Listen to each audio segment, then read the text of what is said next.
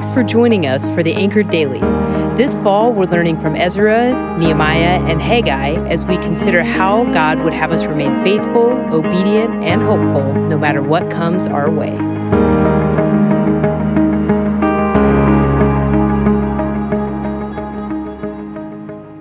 Hello, everyone, and welcome to Anchored Daily. My name is Matthew Hassler, and today we are covering Ezra 1:5 to the end of chapter 2. Have you ever heard of the game Bean Boozled? It's a game where you spin a wheel that tells you what color of jelly bean you need to eat out of the box of jelly beans provided. There is a twist, though. Each color has a good taste and a bad taste. For example, if I get green, I may be biting into a pear-flavored jelly bean, one of the best, by the way. Or it could be a snot-flavored jelly bean. A red jelly bean might be cherry, though it also could be canned dog food. My family of four bravely played this game once upon a time. As I recall, it ended when my daughter started throwing up. The game starts off as fun because each time you draw a new jelly bean, you are trying to believe that it could be one of those good flavors. But if you end up getting a few bad ones in a row, you start to get cynical. You start to wonder if there are any good ones at all. Sometime after having played the game, I bought a bag of jelly beans, just normal ones. But there was something in the back of my mind that made me wonder, can I really trust the promise from the good folks at Jelly Belly that this bag really has only good jelly beans in it? For a lot of people, faith is like that. They have bitten deep into the jelly bean of being their own God, the jelly bean of following my heart will lead to happiness, or the jelly bean of being able to save themselves by their good works. And the taste was bitter. They thought it would lead to something good, and it left them emptier and more broken than before. And then along comes Jesus, and he promises eternal life, transformation from the inside to the out, and a peace that surpasses all understanding. Those who have been duped before wonder, can I really trust the promises of the God of the Bible? The first two chapters of Ezra remind us that we absolutely can.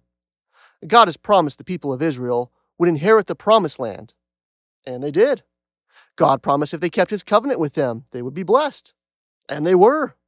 God also promised if they broke the covenant, they would be taken out of the land, and they did, and they were. God also promised in places like Isaiah 44:28 that the people would return to the land and a new temple would be built. It would be hard to trust those promises in Babylonian and then later Persian captivity. After 70 years of being exiled, it would be hard to believe God would move the heart of a Persian king to let them return at all, let alone pay money for it. And yet, that's exactly what he did. God moved Cyrus to fulfill the words of the prophets, and the return from exile begins. Chapter 1 of Ezra talks about the return of the gold and silver that was taken from the temple. Chapter 2 is a list of those who returned from exile to build the temple. If you look at chapter 2, at first it seems kind of boring. It's the family names of the Israelites and the number of them returning. Haram's people, 320, Lod's, Hadid's, and Ono's people, 725, and so forth. But each of those people is a fulfilled promise of God. They were walking, living, breathing proof that God keeps all of his promises, no matter how impossible they seem. These two chapters remind us that God keeps all of his promises. You are not being boozled. You are invited to bite deeply into the gospel and taste and see that the Lord is good. And a beautiful thing happens when we start to trust God's promises. Our anxiety about the problems in this life start to slip away, and our hope for the future grows stronger and stronger. Josh McDowell says, knowing that God is faithful, it really helps me not to be captivated by worry.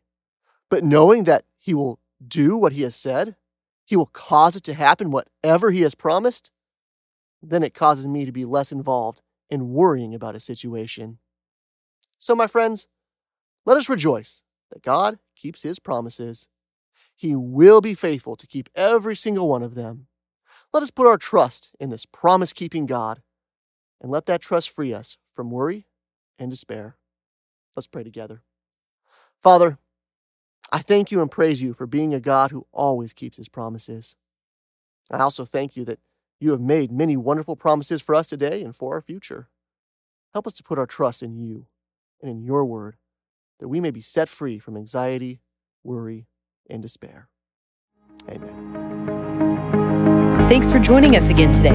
Tune in tomorrow as we continue to encourage each other through God's Word. Also, make sure to drop a like and subscribe so you're always up to date on the latest Bethel podcast. Don't forget to go to bethel.ch to check out all the amazing opportunities to connect and serve here at Bethel.